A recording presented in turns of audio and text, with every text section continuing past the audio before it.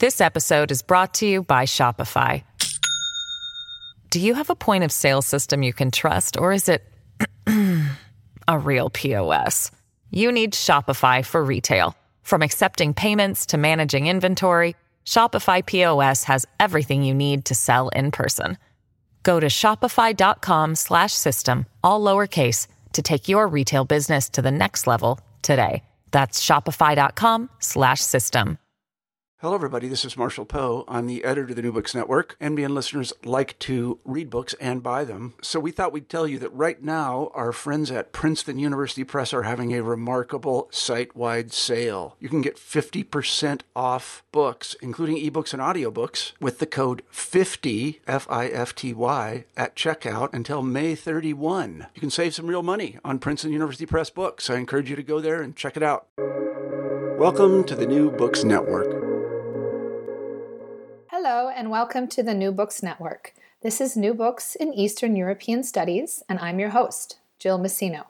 Today I'll be speaking with Franziska Exceller about her new book, Ghosts of War, Nazi Occupation and Its Aftermath in Soviet Belarus, which was published by Cornell University Press in 2022.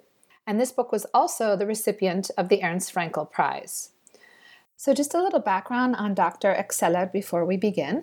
She is assistant professor of history at the Free University in Berlin and also a research fellow at the Center for History and Economics at Magdalen College, University of Cambridge. She received her PhD in history from Princeton University and has held postdoctoral fellowships at the European University Institute in Florence and at the International Center for the History and Sociology of World War II and its Consequences at the Higher School of Economics in Moscow. So, Franziska, I found this to be a fascinating read, but also a very timely one given the ongoing war in Ukraine, and because, of course, your narrative is focused on the lives of ordinary individuals and how the war played out on the local level. So my first question is related to that. How did you come to develop an interest in war from the perspective of everyday life? And how did you come to develop an interest in Belarus? I originally started my research thinking that I would focus on the history of the German occupation of the Soviet Union. Perhaps I should say that I grew up in Germany, where the history of the Second World War and of Nazi Germany continues to be very present in public discussions in school curricula. And in some sense, my interest was grounded in that. Back in high school, I began to travel extensively through East, Central, and Eastern Europe. I studied for a semester in Poland and then spent time in Russia studying the language. After I entered graduate school in the US, my research interests soon broadened to the post-war years. I first traveled to Belarus in 2010 during a pre-dissertation archive trip. I had arrived in Minsk on a Sunday morning, having taken a night train from Kiev, and this was, like European Sunday mornings. Nothing was open. I began wandering around the city. I was poorly prepared. I had no tourist guide, no knowledge of the place. And this was also in the era before mobile internet and the smartphone. So as I started wandering around the city, I eventually found myself in a very central, yet somehow strange part of the town. In that neighborhood, streets would sometimes come to a sudden end, clearly not fitting in with the post-war socialist layout of the city. Some houses looked abandoned or burned out, and yet this was in the very center of the capital city. At night, then, I finally found an internet cafe where I could do some research. Browsing the internet, I realized that the neighborhood that I had walked through was called Nyamiga. The Germans had turned this old, historic part of Minsk into the longest operating ghetto in occupied Soviet territory. That experience left quite a strong impact on me and made me begin to wonder about the post-war years. Of course, in some way, you could say that in most Eastern and East Central European cities, the Second World War is to this day visible in the urban landscape. But somehow, the experience of Minsk left a stronger impression on me than those of other places. If the scars of the war are still so very visible today in the urban landscape of Minsk, then how must that have been like directly after the war?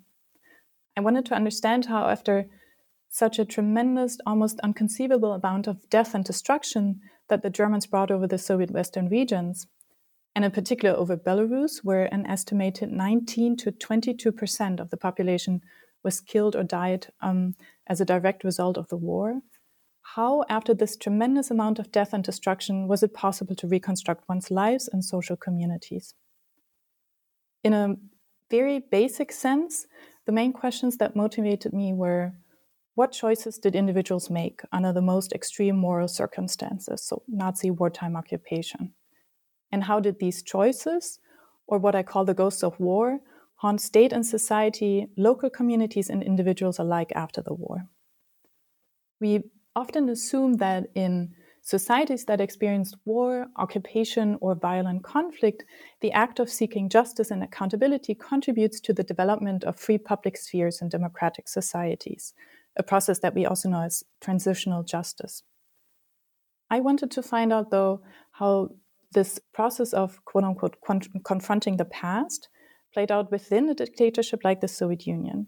So in that sense, I think you can say that my book conceives of Soviet Belarus as both a historical place and as a lens onto larger questions of universal humanity. I'd like to actually move on to your sources. So your sources are incredibly rich, and they include NKVD documents and a host of other official documents, but also oral histories. And I'm wondering what some of the challenges were in accessing these materials. So I'm thinking here in particular of the official documents, and then maybe you can talk a little bit about your qualitative sources. Yeah, so for the book, I conducted research mainly in Belarus and in Russia, in archives there, but also in Poland, in Israel and Germany, Ukraine, and the US. The issues that are raised in the book are to this day very sensitive ones in Belarus and in Russia as well, very politically and emotionally charged. So one of my main challenges in the Belarusian and Russian archives was that a lot of archive documents on the war and on the post-war remain classified. So they're not accessible to researchers, or they were only reclassified in the last decades because they're considered too sensitive to be made available for research. This pertains to material that is located in the fund of the Communist Party, but even more so to material from the state security organs, the NKVD and NKGB, subsequently then named the MVD and MGB, or more commonly known under the later name KGB. Both in Belarus and in Russia, the KGB archives were and continue to remain closed to researchers. Luckily, I was able to find some material from the state security services that were operating in Belarus in the fund of the Communist Party of Belarus, because the state security services regularly send summaries of their activities to the head of the Communist Party of the Republic. Other challenges that I encountered have to do with the question of who created or left written material that we as historians today can analyze. So apart from Soviet and German state documents, the book also draws on a range of autobiographical sources, such as memoirs, diaries, interviews, Jewish memorial books, and complaint letters that individuals sent to the Soviet authorities. While members of all social strata wrote complaint letters to the state, urban residents overall left more detailed written traces than rural residents, and men more than women. Memoirs by Holocaust survivors, in particular those from Western Belarus, who left the Soviet Union immediately after the war and later settled in the United States or Israel, are also more numerous than memoirs by other population groups.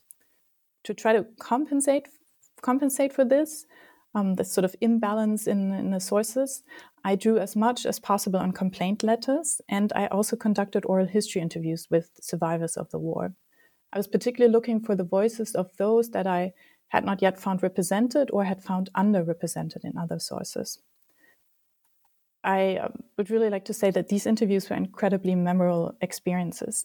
I was usually able to reach out to potential interview partners through friends or acquaintances.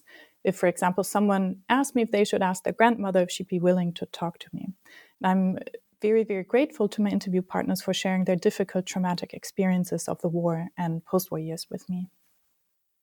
So I had a follow-up question about the oral histories, and you mentioned this throughout the book, how when individuals are talking about inhumane acts or immoral acts that happened, they're usually talking about other people perpetrating them, right? They're not identifying themselves as perpetrators. And obviously there's a host of deflections and omissions going on. So I'm wondering how, as a historian, you deal with this in your book.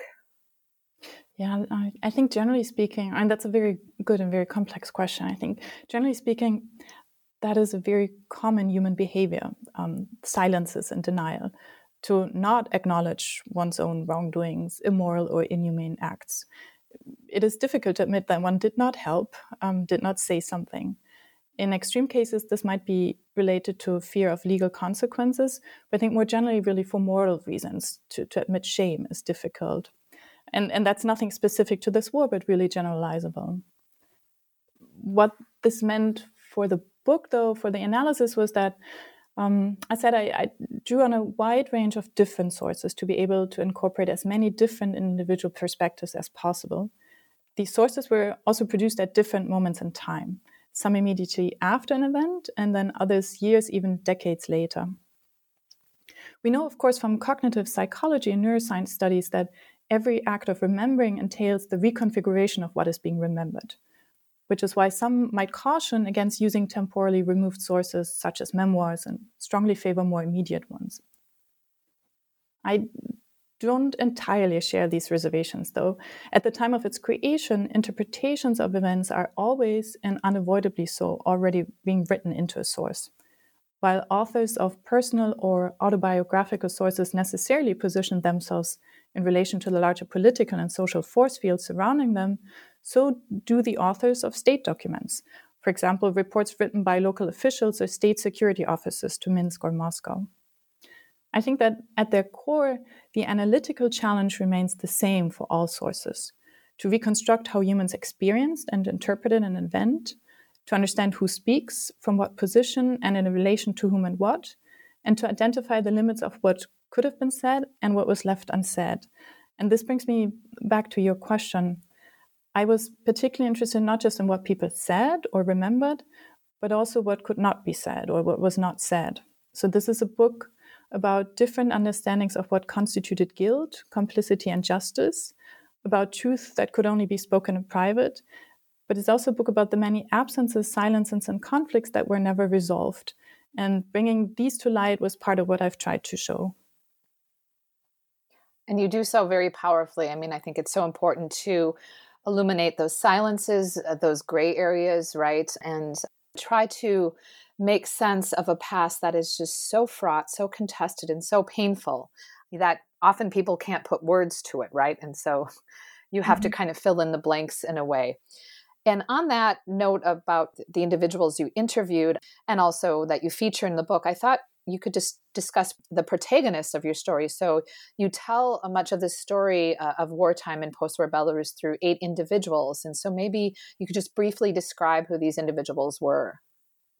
Yeah, as I was thinking about the narrative structure of the book, I decided to focus on these 8 individuals who then, alongside others, appear repeatedly throughout the book. So I start the first chapter with them, and then again they come up at different moments in time throughout the book, and then I end the afterword with the trajectory of their post-war lives.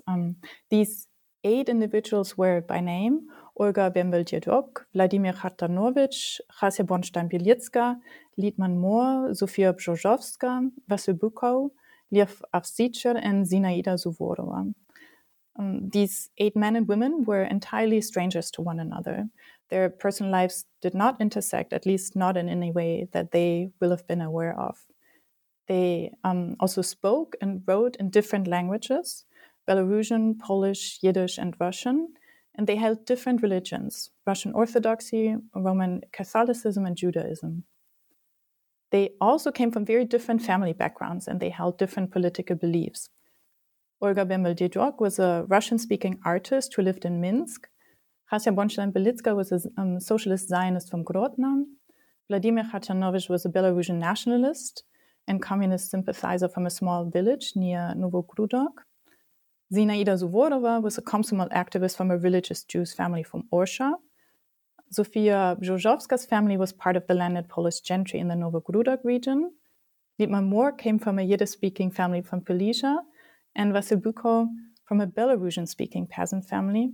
And then finally, Lev Avzicher came from a Jewish family from Vitebsk Oblast. And I'm just providing a rough sketch here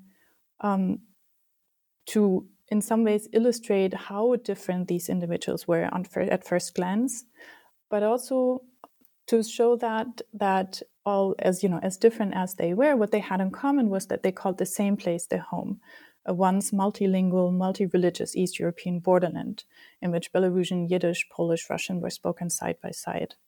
So the purpose of introducing them in the book was also to show through their lives the pre-war diversity of the region and its inhabitants, a diversity that was then largely destroyed by the German occupation. So I'd like to move on to the chapters of the book now. And your first chapter is entitled Contested Space, an East European Borderland Before 1941. And I was hoping you could sketch out the nature of this contested space for our listeners. So who lived there, and how did the First World War, the Bolshevik Revolution, and then the subsequent Civil War and the Great Terror reshape this region and the demographic character of it? I found that there are two particular challenges in writing this book. The first one, obviously, was to be able to account for the complexity of people's wartime choices under Nazi rule, and then the ways in which these changed over time. The second challenge that I encountered was to account for people's pre-war experiences with Soviet rule, and how that then in turn affected the choices that they made under German wartime rule. In other words, in order to fully understand individual choices under Nazi rule, we need to know what happened prior to 1941. In the first chapter, which covers roughly the time period from around the turn of the century to 1941, I've tried to show how larger political shifts and ruptures, in particular the different ways in which Soviet power came to Eastern and Western Belarus, transformed personal lives and inter-ethnic relations before 1941. These first 4 decades of the 20th century were an extremely tumultuous time period in the history of the East European borderlands. Contested spaces where imperial and national rivalries met, constructs of the political imaginary, objects of competing civilizing missions, and also a place where different political actors, locals and non-locals, could test out their national and social engineering projects. Over the course of the century, the territory of Belarus today formed part of Kievan Rus, the Grand Duchy of Lithuania, the Polish-Lithuanian Commonwealth, and the Russian Empire. Let me just sort of briefly sketch out the history of subsequently of these lands. During the First World War and then the wars that subsequently followed, these lands were repeatedly turned into battlefields, with armies moving back and forth across the region. The 1921 Polish-Soviet Peace Treaty, the Treaty of Riga, finally then brought peace, but it also redrew boundaries across Eastern Europe. The western half of the region, with towns like Grodno, Brest, Baranovichi, became part of interwar Poland, or the Second Republic of Poland, while then the eastern half of the region, with towns like Minsk and subsequently Vitebsk, Mogilev, Gomel, became part of Soviet Belarus. In September 1939, after the Hitler-Stalin Pact, the Red Army then invades Eastern Europe and annexes the region to the Soviet Union, so which is when northeastern Poland became Western Belarus, and what until then had been Soviet Belarus alone, so to say, became the eastern part of the expanded republic. And then just 2 years later, on June 22nd, 1941, Berlin then breaks the pact with Moscow, attacks the Soviet Union, and within weeks brings all of Belarus and most of the other Soviet Western regions under its control. I found that 2 pre-war developments were of particular significance for the war years. For one, to Eastern Belarus, Sovietization, which included the violent collectivization of agriculture, had come as a revolution from within, meaning there was significant local agency. To Western Belarus, it had come as an express Sovietization from abroad, in the form of Red Army soldiers and cadres from the East. In both cases, Soviet rule came with a significant amount of state violence, with people killed or deported, even more so actually in Eastern Belarus than in Western Belarus. In terms of how that changed the demographics of the place, victims of Soviet state violence in the eastern part of the republic were primarily peasants, ethnic Poles or Catholics or anyone else deemed Polish by the authorities, and then to a smaller extent the Yiddish and Belarusian-speaking intelligentsia. The victims of Soviet state violence in Western Belarus were primarily those deemed part of the interwar Polish elite, so officials, landowners, the clergy. So again, Soviet state practices already changed the demographic character of the region, although then the major transformation happens with the Germans, with the murder of the Jewish communities. But what this very brief sketch of interwar developments also shows that, simply put, there are quite a few people in Western and Eastern Belarus who had little reason to feel loyal to the Soviet Union by the time the Germans attacked in 1941. And then a second pre-war development that was of significance for the war years and the question of what choices people make under Nazi rule, that although there was a tremendous amount of state violence in interwar Belarus, in the cities of Eastern Belarus, or what in 1939 becomes Eastern Belarus, levels of inter-ethnic integration were by the 1930s higher than in northeastern Poland, so the part that becomes Western Belarus in 1939. The reasons for that are manifold, and they have to do with Soviet state-sponsored campaigns against anti-Semitism, social mobility that was offered to many people living in the Soviet Union as well. And as a result of that, and these 2 decades of Sovietization, intercommunal relations among certain urban groups in Eastern Belarus, so particularly among younger people, those who no longer practice a religion, or people who closely identified with the Soviet project, were less defined by traditional social and religious markers of identity than in Western Belarus. That meant that during the war, higher levels of inter-ethnic integration in Eastern Belarus increased the chances that Jews in the urban centers of Eastern Belarus would be able to depend on the help of non-Jewish friends or colleagues, especially if they were fellow Komsomol or Communist Party members. So we have the same kind of behavioral spectrum that the non-Jewish civilian population in Eastern Belarus displays towards the Jewish population as in Western Belarus. So there we don't, in the spectrum of behavior, we don't see a difference. But where we can see a difference is in this particular makeup or the structure of these support networks, which reflect these higher pre-war levels of inter-ethnic relation in Eastern Belarus versus in Western Belarus / Northeastern Poland. Yeah, and this actually gets me to my next question about Chapter 2, and the subtitle of that chapter is Wartime Choices. And in this part of the book, you examine how the Nazi invasion and occupation of Belarus affected ordinary behavior. And so my question is, how does framing this period through the lens of choice facilitate a more nuanced and complex portrait of human behavior? And perhaps you can also elaborate on some of the choiceless choices people were faced with. Yeah. I mean, let me perhaps start by stressing again that Germany's attack on the Soviet Union marked the beginning of the single most destructive military campaign in history.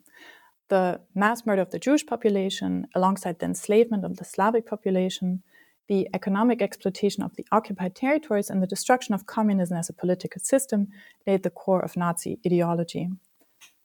Like in the other Soviet regions that were under German occupation, almost the entire Jewish population of Belarus, an estimated 500,000 to 671,000 people, was murdered by the Germans. But Belarus was not only a main site of the Holocaust, it was also a republic that had vast forests and extensive marshes and offered naturally conducive opportunities for partisan warfare, which is also why it soon became the center of Soviet partisan warfare against the Germans. The Germans sort of meant both preemptively and as a punitive measure, the German army then responded with great brutality to any perceived partisan activity, which is also the reason why the civilian toll among the rural population was particularly high in Belarus. As part of so-called anti-partisan campaigns, the Germans razed approximately 9,200 villages to the ground, more than elsewhere in Nazi-occupied Europe, and killed up to 345,000 civilians. Some of them were Jews, but the overwhelming majority non-Jewish rural residents. The German occupation regime was a regime of death and destruction, but it was also a regime that depended on the limited involvement of some. In the occupied territories, the German authorities pursued different strategies toward different population groups. While the Jewish population were singled out for destruction, the Slavic population was treated with a mix of brutality and cooptation. What that meant then in practice, so to say, was that in both regions under military and civilian rule, the German administration depended heavily on the employment of Soviet citizens. So in each district, Soviet citizens were appointed as town or district mayors and as local policemen. And the Germans then also kept the organizational structure of the Soviet administration's lower levels intact. which meant that many who had worked, let's say, as an office clerk in a Soviet city administration, then continued to work in the same positions under the Germans. All of this meant that for civilians in occupied territory, it was impossible not to come in contact with the occupation regime. Some people join willingly on their own initiative. Others do so much more reluctantly, even unwillingly, and then become complicit or entangled in Nazi crimes. And then we have the case of coerced engagement. So when someone is coerced into German service, forced to become a policeman, but then nevertheless commits atrocities. The contact and involvement of Germans also occurred in a multitude of different forms. So there's the question of motivation and then the conditions under which one joins, so to say, or comes in contact with them. But some form of contact also carries much graver consequences than others. Let's say a town mayor or a policeman who held power over life and death was both physically and morally in a very different position from someone who worked as a journalist for a German-sponsored newspaper. Some individuals, in particular, again, town mayors and policemen, were in direct contact with their German superiors, but in many other cases, contact was much more mediated and indirect, as was the case with teachers and factory managers. I find it very difficult and analytically too imprecise to put all of this under the term collaboration. That doesn't mean that I don't use that term at all or that I would shy away from it. I follow, in my understanding of how local involvement with the occupiers came about, I follow Jan Gross in his description of it as an quote-unquote occupier-driven phenomenon.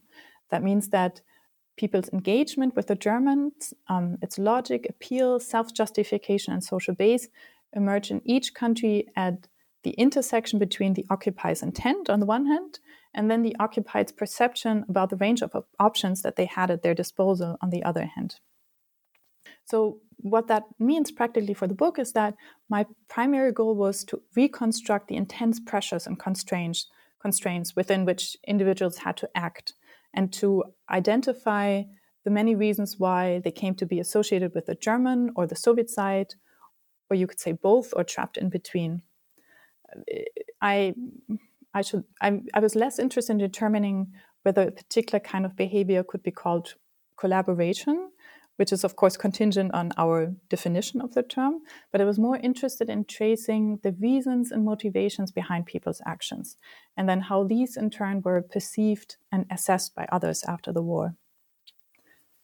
Now you ask about choiceless choices and what precisely that means. When the German army invaded the Soviet Union, the decisions that people in Eastern and Western Belarus made were initially often influenced by their prior experience with Soviet rule, or else their relationship to the Bolsheviks.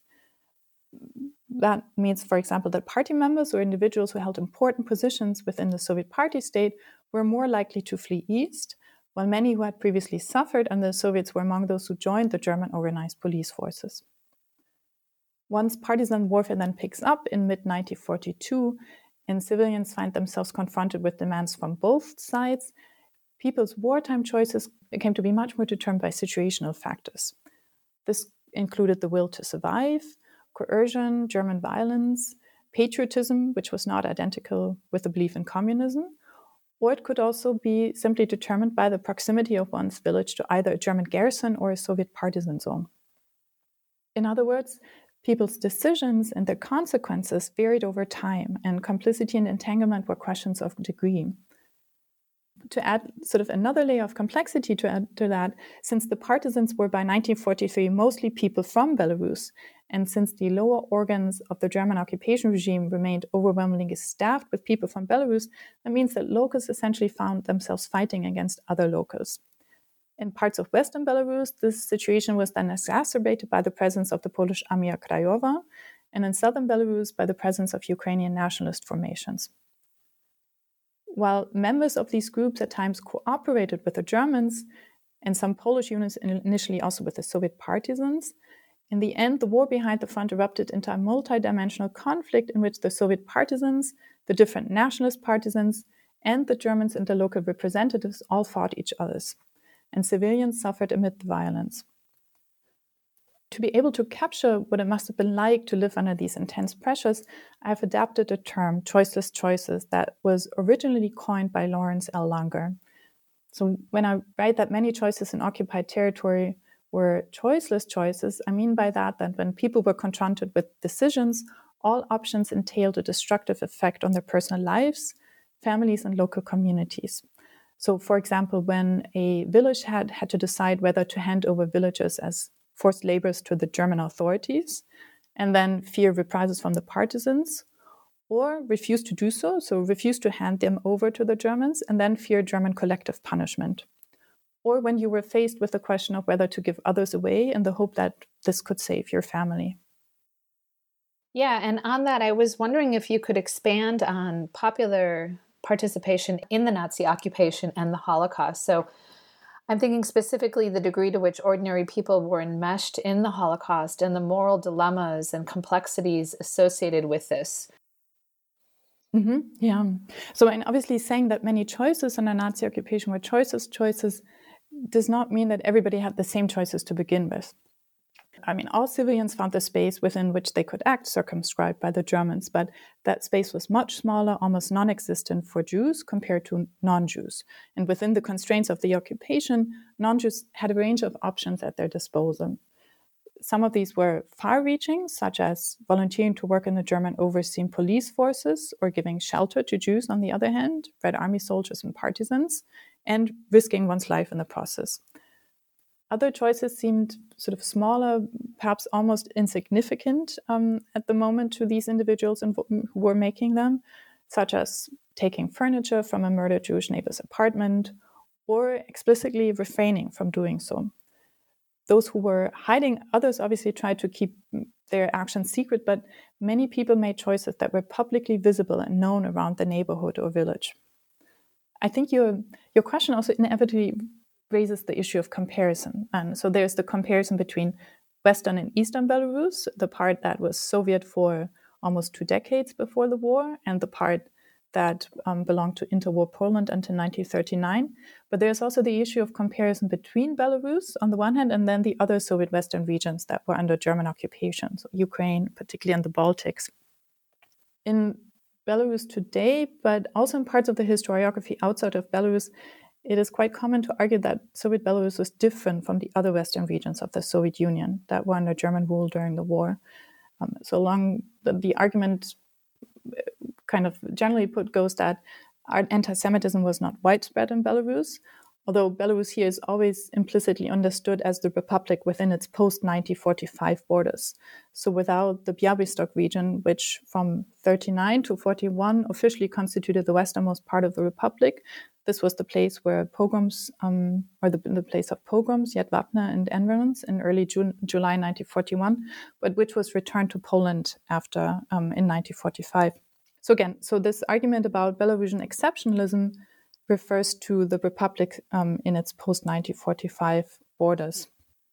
I find that these claims to Belarus exceptionalism during the war are too general to be of analytical value. There were differences and important differences, but there are also similarities, and we always have to clearly define what it is that we are comparing. What we can see is that once the Germans began to establish their occupation regime, they could depend on both Western and Eastern Belarus, just like in the other Western republics of the Soviet Union, on the participation of a small group of people who, again, primarily in their capacity as policemen or town mayors, actively took part in the Holocaust. There's also moral entanglement in many smaller ways. So there are members of housing departments that put up Jewish houses for sale after the owners were murdered. That has to do with the structural involvement of the lower levels of the Soviet administration in the German occupation regime. But there are also important regional differences between wartime Belarus and then the other Western republics of the Soviet Union. And these mostly pertain to the existence or the absence of radical nationalist groups, which were less prominent and much smaller in Western Belarus, again, in its post-1945 borders, than in Lithuania and in Western Ukraine. Related to that is another notable difference which we see between these republics, and that relates to the summer of 1941, when a wave of local anti-Jewish violence sweeps through these the Soviet Western regions that Moscow had only annexed in 1939 and 1940. Depending on the location, we can see that these pogroms differed in terms of intensity, brutality, and scope. Anti-Jewish local violence, which was usually instigated by the Germans, sometimes also carried out with significant German presence, sometimes not, was highest in Western Ukraine, in Eastern Galicia and Volhynia, then in the Białystok region, and in the Romanian-administered regions of Northern Bukovina and Bessarabia. We also see mass killings of Jews with local participation take place in Lithuania. In Latvia and in Western Belarus, again, excluding the Białystok region, the level of local violence towards Jews was much lower. And then in Estonia, it hardly seems to have taken place, probably because the Republic's Jewish community, which was numerically much smaller compared to Ukraine, Belarus, or Poland, had mostly managed to flee before the arrival of the Wehrmacht. And then in the old Soviet territories that came under German occupation, so Eastern Belarus, Eastern Ukraine, and parts of Russia, these local pogroms against Jews during the summer of 1941 appear to have been almost non-existent. The question is, why do we have that regional variation in violence? It has to do in large parts, again, with the strength of the political right or the presence of radical nationalist units in a given region who drive local dynamics of violence, which is usually instigated by the Germans. And perhaps that's also something that we can generalize, take it out of the specific sort of Soviet East European context, which studies on war and society have shown how very often if violence is sort of instigated from above, let's say by a foreign occupation, its sort of regional variation often very much depends on whether there are, it only has to be, a few people, but small units of people who are willing to become or to kill or become very violent for their own sort of political reasons, and who then drive these local dynamics of violence from below. And certainly we know that people engaged in violent behavior, not necessarily because they were anti-Semitic, but they had scores to settle, they had certain resentments. And on the discussion of Nazi violence in particular, I was wondering if we could look at the flip side now. So resistance to that violence and the occupation, and in particular the role of the partisans and how the local populations felt about the partisans, how they engaged with them, and also then what it was like to be a woman in the partisan movement. Mm-hmm. The Soviet partisan movement in Belarus developed in several stages. So we see that the first members of the early partisan groups in the summer of 1941 were either state security officers who either get trapped behind the front lines or deliberately make the choice to go to the forest and stay behind, or they are Red Army soldiers who were encircled by German troops and then flee to the forests, which has to do with the quick advance of the German troops in the summer of 1941. During these first months of 1941, these partisans were primarily concerned with their own survival. So they're scattered throughout the forest. They usually had no connection to other units or the Soviet rear. And then by the winter of 1941, with the exception of really a few units that hold out in heavily forested areas, this early partisan movement then effectively ceases to exist. But then from the spring of 1942 on, the number of partisans again begins to increase.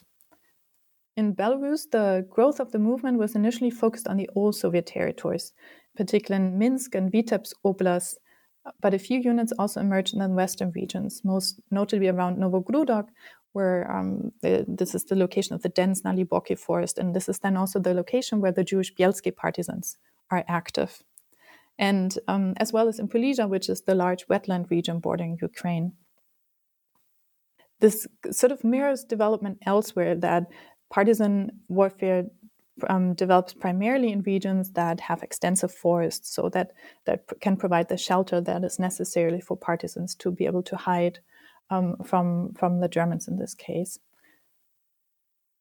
Other factors, though, that contributed to the growth of the partisan movement had to do with frontline developments. There's also an ensuing improvement in communications with the Soviet rear. So more and more, gradually, more contact is established, either through special secret agents who are moving back and forth across the front, or through radio transmitters. The main reason for the growth of the partisan movement, though, was German conduct and the extreme brutality with which the Germans sought to combat any resistance, real or imagined. For that, I think it's important to sort of recall that as long as German violence was mostly aimed at Jews or prisoners of war, the partisans were weak, and also rumors about the defeat of the Red Army rife among the populations. Few among the Slavic civilian population had an incentive to expose themselves to the dangers of partisan life. Life in the forest was extremely harsh. It was very dangerous. It was a constant battle with cold, hunger, and lice. And really only the young and physically fit could hope to be able to survive these extreme conditions, especially during the winter. For certain population groups, above all for the elderly and for children, leaving for the forest was never really an option because they found it almost impossible to survive under these conditions. What we can see, though, is that once German violence against non-Jewish civilians becomes more frequent and widespread, so once the Germans start with the burning down of villages and destroying entire districts, the composition of the partisan units began to change. In 1942, the former Red Army soldiers still constituted the majority of Soviet partisans, but within a year that has changed. By 1943, most of the Soviet partisans active in Belarus were local residents. We also know that most of them were not only pre-war inhabitants of the Republic, but most of them were also Belarusian speakers from the villages. Some of them had left for the forest because they wanted to evade deportation as forced laborers to the Germans. Others joined because they had no family and no livelihood to return to after the village had been razed to the ground. Joining the partisans was also a way to take revenge for the murder of loved ones, to take an active part in the liberation of one's home region and country from foreign invaders, which again was not necessarily the same as fighting for communism.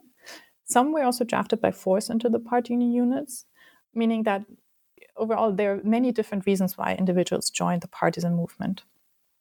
Now you asked specifically about female partisans, and that is so within this very vulnerable position that partisans were in the forest, often permanently at fear of being detected. Female partisans were in a particularly vulnerable position.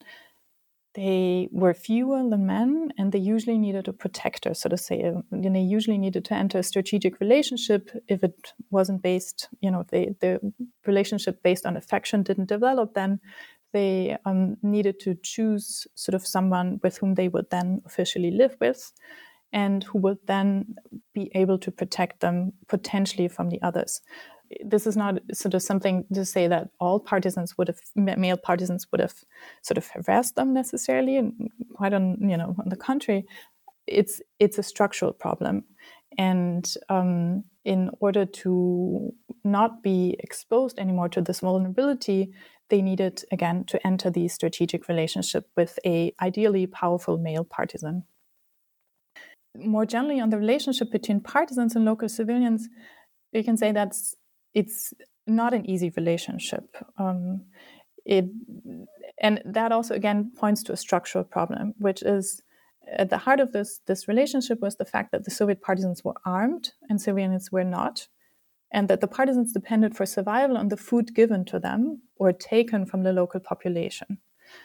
So this is when we in post-war interviews with inhabitants of sort of rural inhabitants or inhabitants of villages, this is something that comes up again and again, that the partisans were coming at night and they were asking for food, or they were taking food, or in any case, if somebody comes up and shows up with a gun in front of your house in the middle of the night, it's a very blurry line between asking and sort of taking the food.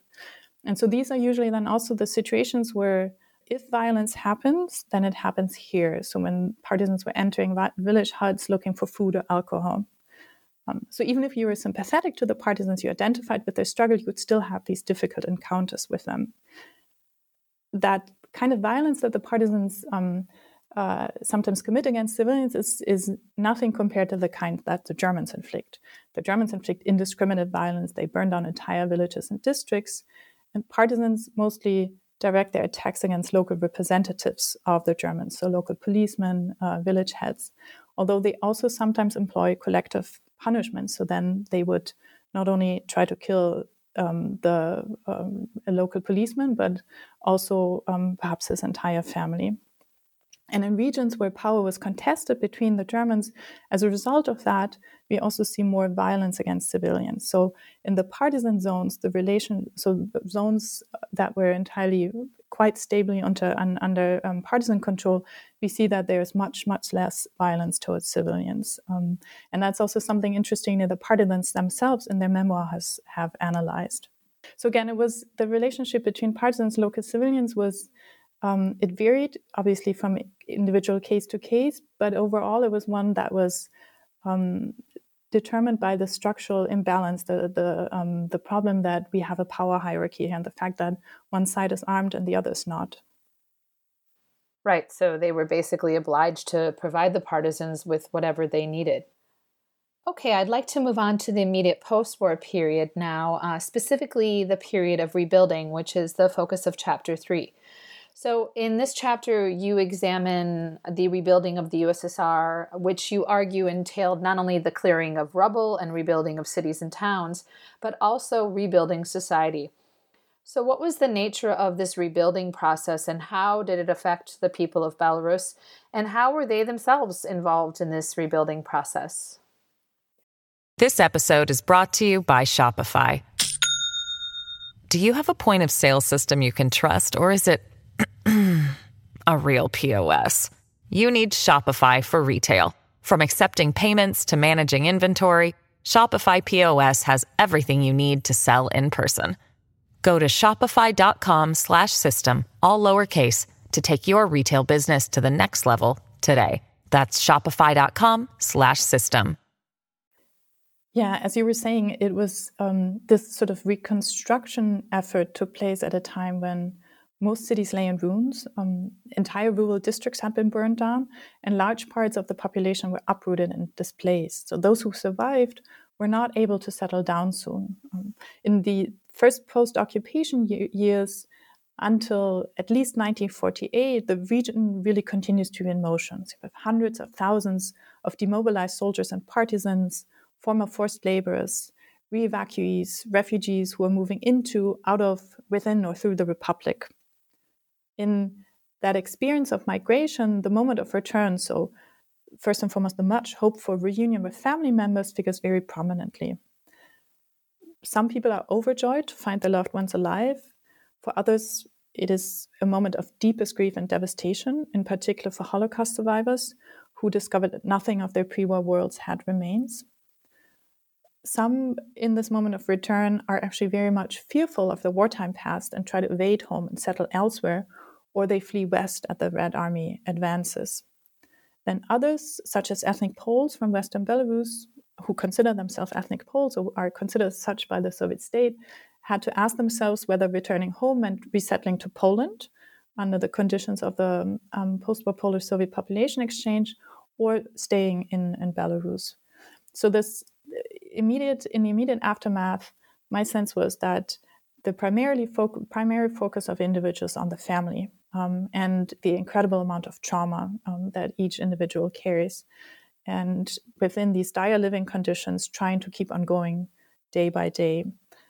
It is also, in some ways, you could almost say, like, what kind of society, right? Because we have a state that is in which the western half of the Republic had been longer under German rule by 1944 than under prior Soviet rule before the war. And where the political Sovietization of that part, the western half of the Republic, still needs to be carried out after the war. We also have people with very different, who relate very differently to Soviet power. So what is, I think, absolutely generalizable, there's a great relief at seeing the German occupation end. And so the Red Army is in that sense greeted as liberators from German rule. But underneath that, there's much more apprehension about the return of Soviet power as such, about the return of the Soviet state. And that is linked in the eastern part to the memory of collectivization in the 1930s. And in the western half, it is linked to sort of the thought of the impending collectivization, the fear that collectivization of agriculture is going to happen. And so this is the situation in which everything is very much in flux, and in which the Soviet authorities are also returning, and they are posing then this question of, what did you do during the war, most openly, and pursuing it with a lot of determination in this very fluid situation. So, related to this, you discussed some of the population transfers that occurred after the war. And who left Belarus? Why did they go? And why did they stay?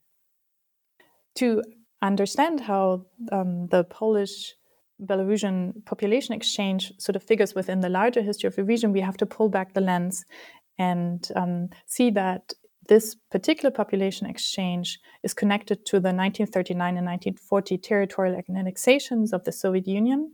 And it is also a population exchange that is carried out simultaneously with similar population exchanges between Poland and Lithuania and Poland and Ukraine.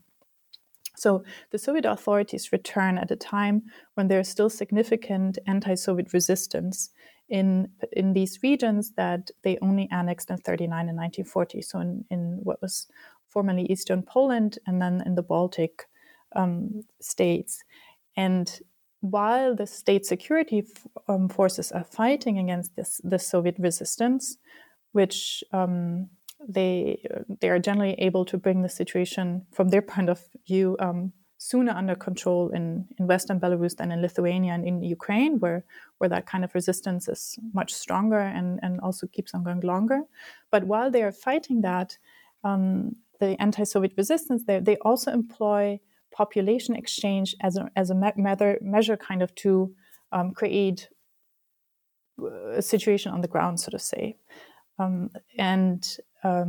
Meaning the idea is that by transferring select population groups, they would confirm these territorial annexations of 1939 and 1940. So almost several months before the Yalta Conference officially confirmed these territorial acquisitions, representatives of the future communist Polish state concluded separate, nearly identical population exchange agreement with Lithuania, Belarus, and Ukraine. This took place in early September 1944. And in this way, the Soviet government sent a clear message to the Polish resistance and other nationalists who were operating in the Soviet Western regions. And that message was that most of the pre-1939 Eastern Polish regions, and then also the parts that sort of concern Lithuania, would continue to be a part of the Soviet Union. And there would be no independent Ukrainian, no independent Belarusian, or no independent Lithuanian state. Under the conditions of this Polish-Belarusian population exchange agreement, again, similar ones are concluded with Ukraine and with Lithuania. Those whom the authorities deemed ethnic Belarusians from the Białystok region and small parts of the Brest region, which were handed back to Poland in 1945, were to be sent east for quote-unquote repatriation to Belarus. And those whom the authorities deemed ethnic Poles from Western Belarus and who before 1939 had been citizens of Poland were to be sent west for quote-unquote repatriation to Poland. Jews from Western Belarus were permitted to leave as well, but ethnic Belarusians as well as other inhabitants from Western Belarus who were neither Polish nor Jewish were prohibited from leaving, even though they had likewise held Polish citizenship before 1939. In total, by the time that when the population transfers concluded in December 1946, about 28,000 people were resettled from the Białystok region to Belarus, and almost 240,000 people were transferred from Belarus to Poland. 2% of them were Jewish and the rest ethnic Poles. What's interesting about this population exchange is that the Soviet leadership was primarily interested in seeing anyone depart for Poland who had belonged to the local Polish elites before 1939. With landowners deported prior to 1941, this meant that those considered undesirable were primarily urban residents, so above all, former Polish state officials and members of the clergy. Some were pressured by the state security organs, but many more needed less direct persuasion. Or like one of the main protagonists in the book, Zofia Brzozowska, leaves on her own accord. Others wanted to leave, but eventually did not, because they were not allowed to leave by the Soviet authorities. About 305,000 people, so more than half of those who had signed up for resettlement to Poland, had their request denied by the authorities. These were overwhelmingly peasants who self-identified as Poles in their application forms, but the authorities then say that they were Polonized Catholic Belarusians who had yet to become aware of their, quote, true ethnicity. The reason for that is that in this sort of war-ravaged republic, their manpower was urgently needed. What this also shows is that the aim of this population exchange between Poland and Belarus was not to create an ethnically homogeneous Western Belarus. The goal was rather to remove those that were deemed potentially hostile to the Soviet state from the Soviet Union, from Soviet Belarus. And then in contrast, though, the authorities were confident that they could exert enough influence on peasants who claimed to be Poles and turn them into loyal Soviet residents. Well, this also meant that although we do have pockets of Polish-speaking communities remaining in the Western Belarusian countryside, but the region's urban landscape, which was already radically transformed as a result of the Holocaust, then underwent further changes. So in the case of a town like Grodno, which in the interwar years was a Yiddish and Polish-speaking town, means that as a result of these processes, we see it turning into a primarily Belarusian and increasingly also Russian-speaking town. So part of the rebuilding effort also involved cleansing parts of Belarus of collaborators and, in Soviet parlance, individuals who had been servants of the Germans. So could you talk a little bit about how this search for servants of the Germans was carried out? According to what wartime acts were Soviet citizens identified and then tried and found guilty? Maybe you can also discuss some of the problems associated with the Soviet Penal Code, because as you noted, it was quite vague. And then maybe discuss some of the punishments they received. So this was really a question of utmost importance for the Soviet authorities. And by that I mean the people who are involved in this process are party leaders, they're state security officers, and they are then members of the judiciary and the procurers and the prosecutors. And why that is so important is because it is inextricably linked to the reestablishment of Soviet power, finding out what people in occupied territory had done. If we look comparatively, and we can see that no country that was occupied during the Second World War prosecuted as many of its own nationals for what they had done in the foreign rule as the Soviet Union. Although China might perhaps be an exception, but we have no numbers on that. The majority of Soviet citizens who are accused of having collaborated with the Germans were charged with treason, and they're convicted in secret in quick trials that lacked fundamental standards of rule of law-based legal systems, such as an independent judiciary, independent defense attorneys, and the assumption of innocent until proven guilty that would form the precondition for any trial to be considered as impartial as possible. The general course was always set by the leading Bolsheviks in Moscow, and as such was to be applied uniformly across the Soviet Western regions. In general, we can say that the Soviet punishment of suspected wartime traitors was swift, it was harsh, and it was also sweeping. At the same time, punitive practices were not static, but they varied over time. So throughout the post-war years, this sort of punitive practices vary or alternate between more lenient and stricter, and then less active and more expensive phases. The prosecution of Soviet citizens accused of wartime treason starts very early on in late 1941, when the Red Army in its first counteroffensive regains territories in Western Russia. Punishment is particularly strict in this early reconquest phase, and the death sentence is really common. But soon the Politburo in Moscow then grows alarmed by military tribunal reports that stressed the improper qualification of crimes, and they try to clarify the legal basis of punishment. So throughout 1943, several political and judicial bodies in Moscow then issue a series of instructions that introduced a legal distinction between traitors on the one hand and accomplices on the other hand. And they specify the corresponding acts and then also set different sentences ranging from imprisonment to the death penalty. A real turning point in the state's politics of retribution occurred during the first half of 1944, though. So this is the time when, by the late spring, the Red Army had pushed the German army from Western Russia, from eastern and central Ukraine, including Kiev, and also from parts of eastern Belarus around Gomel. What we can see in reports by Soviet military tribunals is that a noticeable change took place in these first months of 1944. That means that overall punishment became less strict. And the death penalty was much less common than one might have expected, according to these 1943 instructions. And the ratio of death penalty to prison sentence then also drops further in the next 2 years. That's something that happens in Belarus, but it also happens, or has also been observed for Ukraine for the time period 43 to 45. This moderation of punitive practices shouldn't be mistaken for an increase in due process of law. Rather, it was brought about by shifting political circumstances, which led to a recalibration of state priorities. So as the Red Army was reconquering more and more territory from the Germans, we see that retribution evolved into a process in which different objectives and aims and interests had to be weighed against each other. So on the one hand, there's reclaiming authority by way of punishment, yet also, on the other hand, portraying the Soviet state as liberator, guarantor of justice, and facing a shortage of experienced personnel on all levels of the Soviet party state.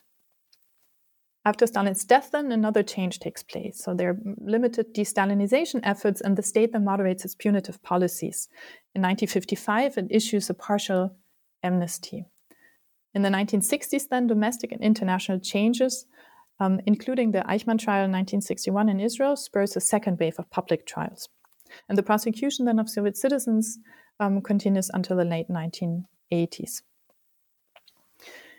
Interesting, though, this balancing act, or perhaps you could also say, perhaps not surprisingly, as it is the case with all sorts of balancing acts, was not free of tensions and contradictions. The Soviet leaders are very much determined to punish local participation in German atrocity. So to punish, for example, local policemen who had participated in the Holocaust. And they do also prosecute and sentence many of them. At the same time, the search for those deemed traitors was also about defining political loyalty. That means that although we see this relative moderation of punishment take place, or beginning in 1944, the Soviet leadership then continues to regard the war as a test that revealed people's true loyalties. So in that sense, they showed no understanding for the moral gray zones of occupation. In their rulings, the military tribunals did not take external pressures, constraint, or intent as mitigating factors into account. They also dismissed any recourse to pragmatism, so along the lines of, I had to do this, I was under pressure. They dismissed those as and said this is not a justifiable reason for why people acted the way they did. Interestingly, though, the authorities are willing to accommodate their own pragmatic wartime choices. And they also did not hold everyone accused of treason accountable by the same standard. By that I mean that during the war, Moscow actively encouraged Soviet citizens who served in the German organized police forces to join the Soviet partisans. This was a deliberate policy, which was promoted by none other than Panteleimon Ponomarenko, who was the first secretary of the Communist Party of Belarus and also the head of the Soviet partisan movement. And this policy was also approved by Stalin. Quote-unquote traitors turned partisans were then later also the only group in whose cases Soviet military courts systematically took mitigating circumstances into account, so meaning that their sentences would be lowered significantly. These sort of contradictory practices resulted from tensions between ideological imperatives and pragmatic concerns, but they also resulted from tensions within ideology. By these tensions within ideology, I mean that on the one hand, the state maintained that the civilian population occupied territory had fully supported the Soviet partisans. On the other hand, when Ponomarenko and other high-ranking Bolsheviks returned, they very much believed that the war had helped uncover mass enemies in hiding. So people who had supposedly gone into hiding in the interwar years and then had resurfaced and joined the Germans in 1941. These sort of tensions within ideology, within sort of perception, also mean that the authorities in Belarus, as elsewhere, are unable, as elsewhere throughout the Soviet Western regions, are really unable to establish a consensus on just what exactly working for the Germans, Работали Немцев, as they put it in internal state documents, had entailed. The case of policemen in village had seemed relatively easy to judge, but there was a lot more confusion with regard to teachers, agriculture specialists, office clerks who had worked in a German overseen administration. There was said the dialect of cadres, so the Soviet state continues to employ many of them, but the suspicion towards them, which we see reflected in the denial of higher education or professional advancement, really didn't diminish over the years. So anyone who had lived under Nazi rule could be suspect. When Soviet citizens had to fill out a bibliographical questionnaire before they began a new job or entered university. And on this bibliographical questionnaire, there was one line that said, "Did you live in occupied territory?" Which expresses this sort of universal kind of suspicion towards them. And so in some ways we can say that the state that emerges from the Second World War, the Soviet state, was able to quickly reassert its authority in the formerly German-occupied territories, but at the same time remains somewhat ambivalent about its politics of retribution.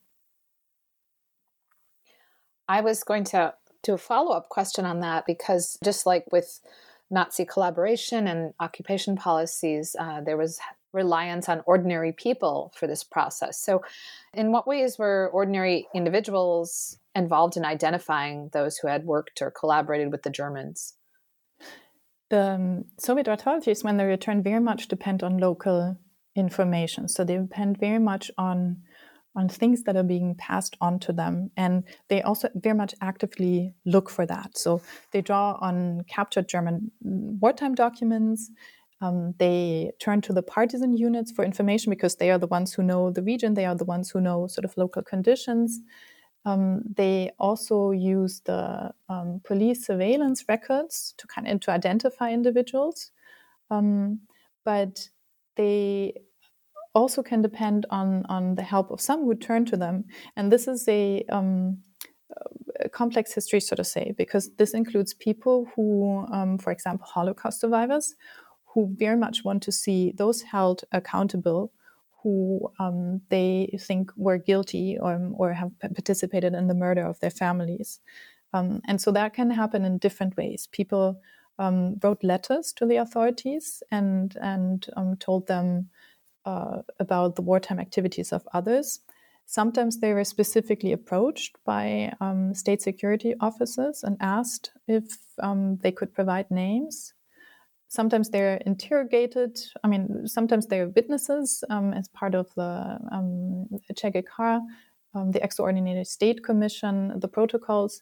But sometimes they would also be interrogated as suspects and so then also provide names. So we see a whole range of different people who have their own personal motivation to approach the Soviet authorities and to provide information in the hope that then that will help to bring individuals to justice who they deem have committed crimes in the name of German power during the war.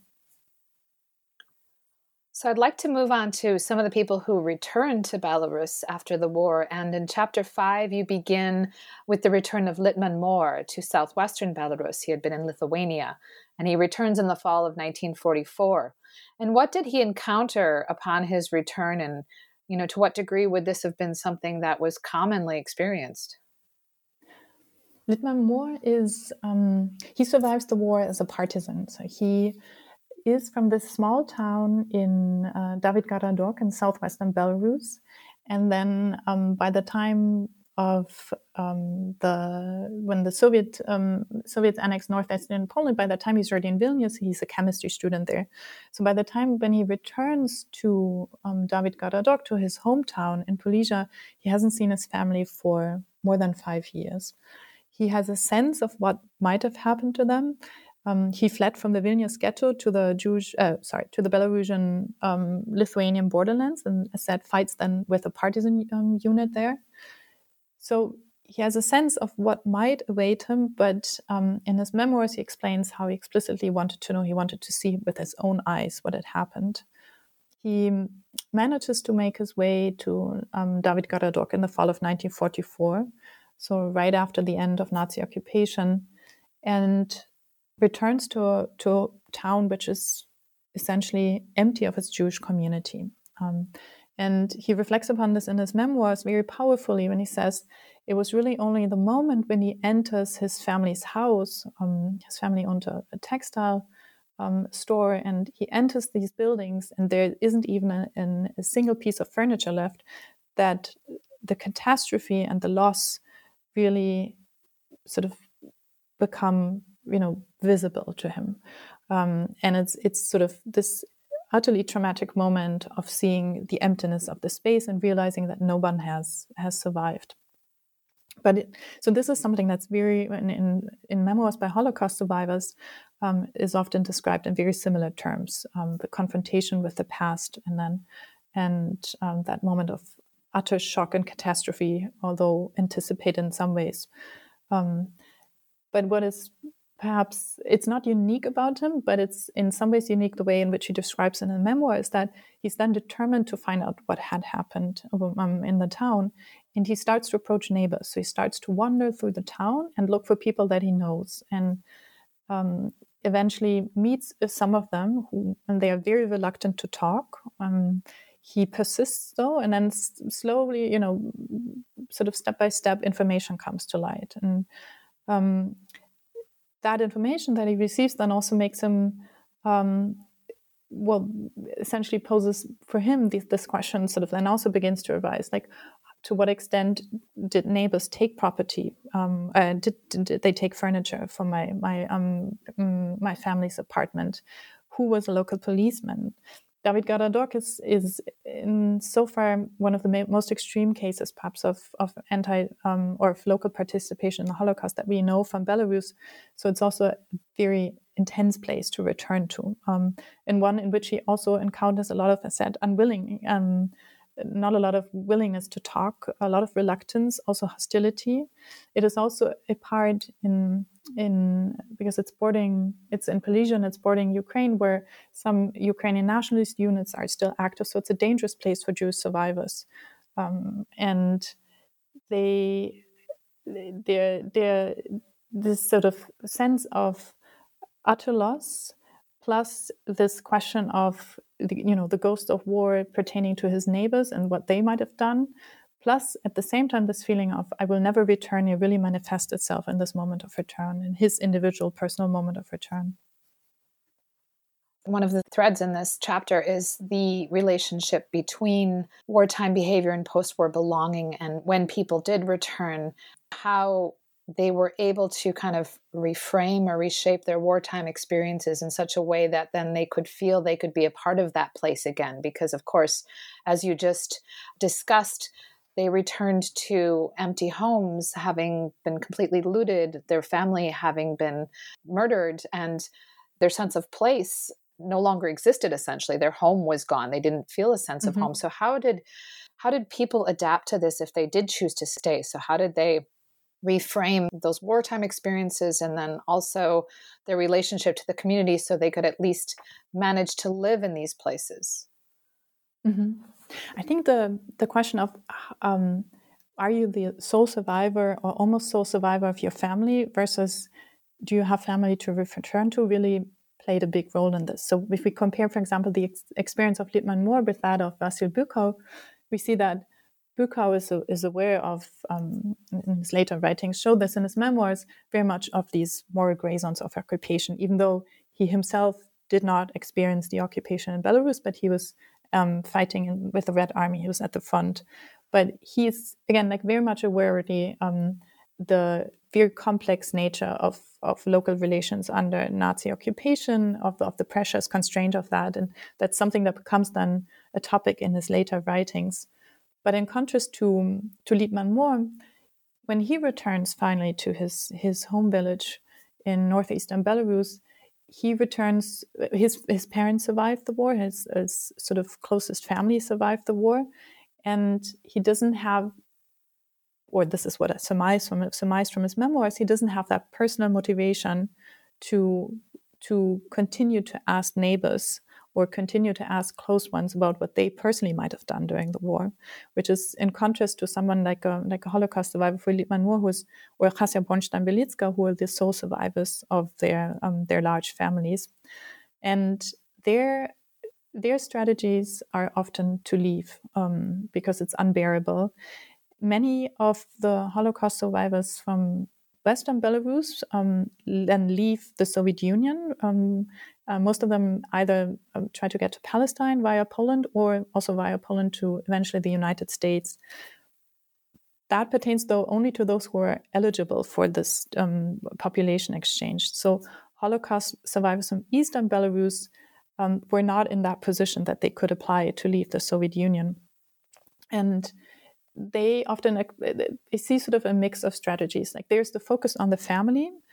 Some also choose not to approach neighbors, make a deliberate choice not to sort of question them further. Others, especially those from smaller towns where the destruction is of a different nature. Minsk is also obviously is vastly destroyed and the Jewish community is murdered, but it's a larger town, and so there are other kinds of dynamics happening after the war. But especially these former shtetls in what were shtetls at the turn of the century in Eastern Belarus, those who return there often also try to leave for bigger towns, for larger towns. Then there's also post-war migration. In some ways, again, it's a strategy to escape, or not to escape, to continue on living, to leave a place. But for some, they don't necessarily have a choice. So Lev Avzicha, for example, is in the Red Army, then he's sort of being transferred to a different place. So a lot of the post-war movement then also doesn't necessarily happen because people, decide on their own account to do so, but because the Soviet state sends them somewhere. And so their trajectories in that sense differ from those who make that conscious choice of I can no longer stay in this place and I have to leave, and I will seek out the opportunities that I have to leave. Let's move on to chapter 6 now, which examines how the Nazi occupation and the war was represented in official Soviet media during the Cold War. And so can you talk a little bit about the official narrative of the war, who was left out of the story or marginalized, and how did this narrative change over the course of Soviet rule? Within the larger Soviet narrative of the war as an all-people's war, Belarus soon came to occupy a special place as the republic where the all-people's partisan war, the Всенаrodная партизанская война, had taken place. According to this narrative, the Soviet partisan war against the Germans was made possible through the undivided support of the local population. So in other words, Moscow and Minsk maintained that, with the exception of a few deemed traitors, people had stood firmly behind Soviet power. What this also meant is that by narrating the years of war and occupation, the authorities created a new linear story of Soviet Belarusian statehood, one that firmly united Eastern Belarus, which had been Soviet for 2 decades prior to the war, and then Western Belarus, which had only been annexed from Poland in 1939, under this banner of the partisan republic. Constructing and upholding that image of Belarus as the place where the all-people's partisan war had been fought produced its own set of omissions and distortions. As acts of public remembrance contributed to public silencing and forgetting, party leaders increasingly omitted Jewish and Polish inhabitants of Belarus from the official war memory, as resistors, but also as victims. We can see here sort of the mechanisms of inclusion and exclusion that were underlying this post-war memory-making process. We also see that female partisans are marginalized increasingly in that narrative of the all-people's partisan warfare. They constituted a significant part of the partisan movement, but after the war, it very much becomes a narrative sort of a kind of male achievement with female participation at best at the side. And of course, I've mentioned earlier this complicated relationship between civilians and the partisans. So it meant that even many ethnic Belarusians didn't find that their actual wartime experience were reflected in the state's narrative, because it left no space to acknowledge that relationship between Soviet partisans and civilians in occupied territory had been often fragile, unequal, and fraught with conflict.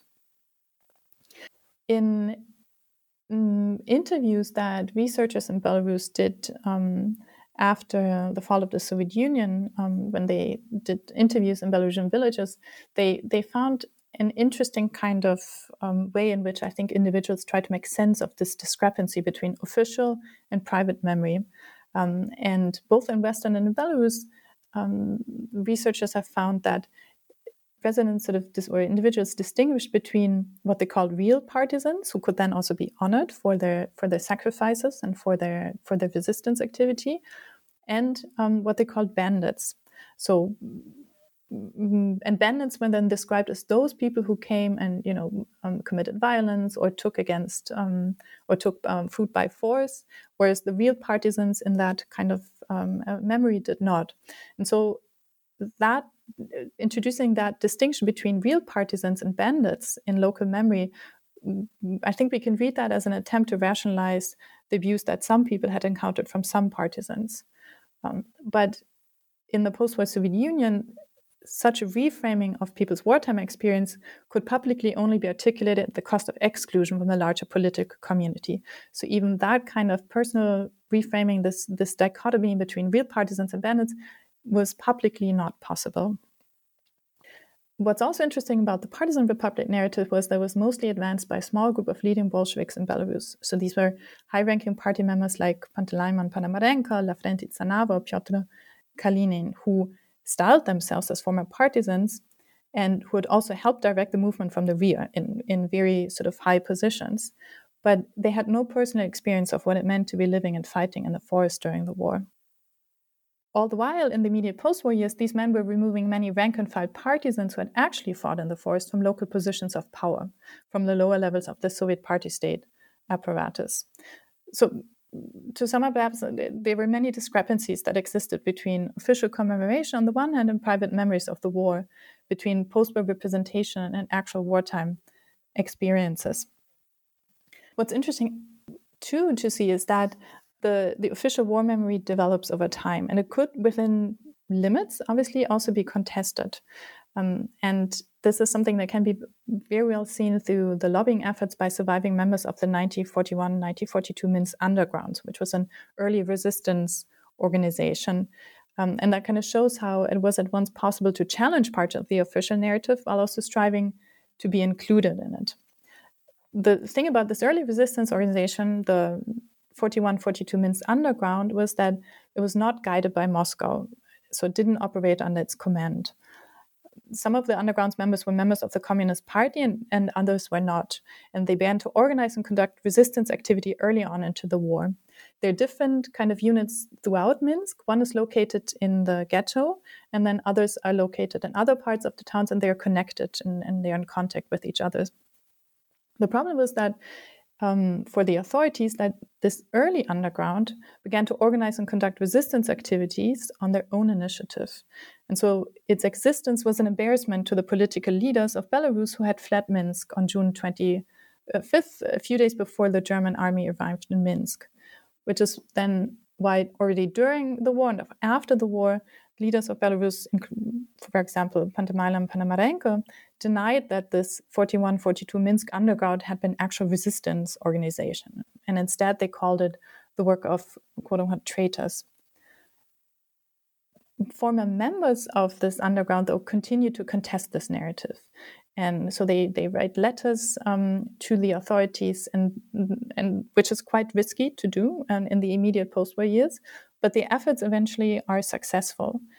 And we can see that after 2 decades, this resistance organization went from being deemed the work of provocateurs and traitors to sort of a laudable achievement of Soviet patriots. This radical reinterpretation that became possible had also largely to do with power shifts in the Politburo in Moscow following the death of Stalin.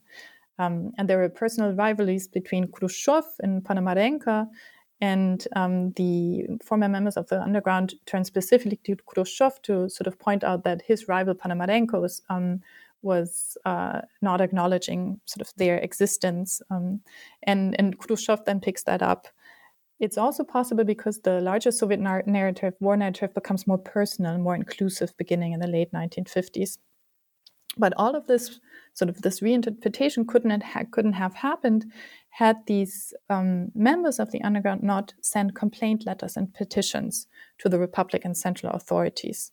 So we can see here that investing in the war narrative, in the official war narrative, did not necessarily preclude diverging opinions. And within certain limits, people in the Soviet Union were able to test the boundaries of the official war narrative to see whether these boundaries could be stretched or altered.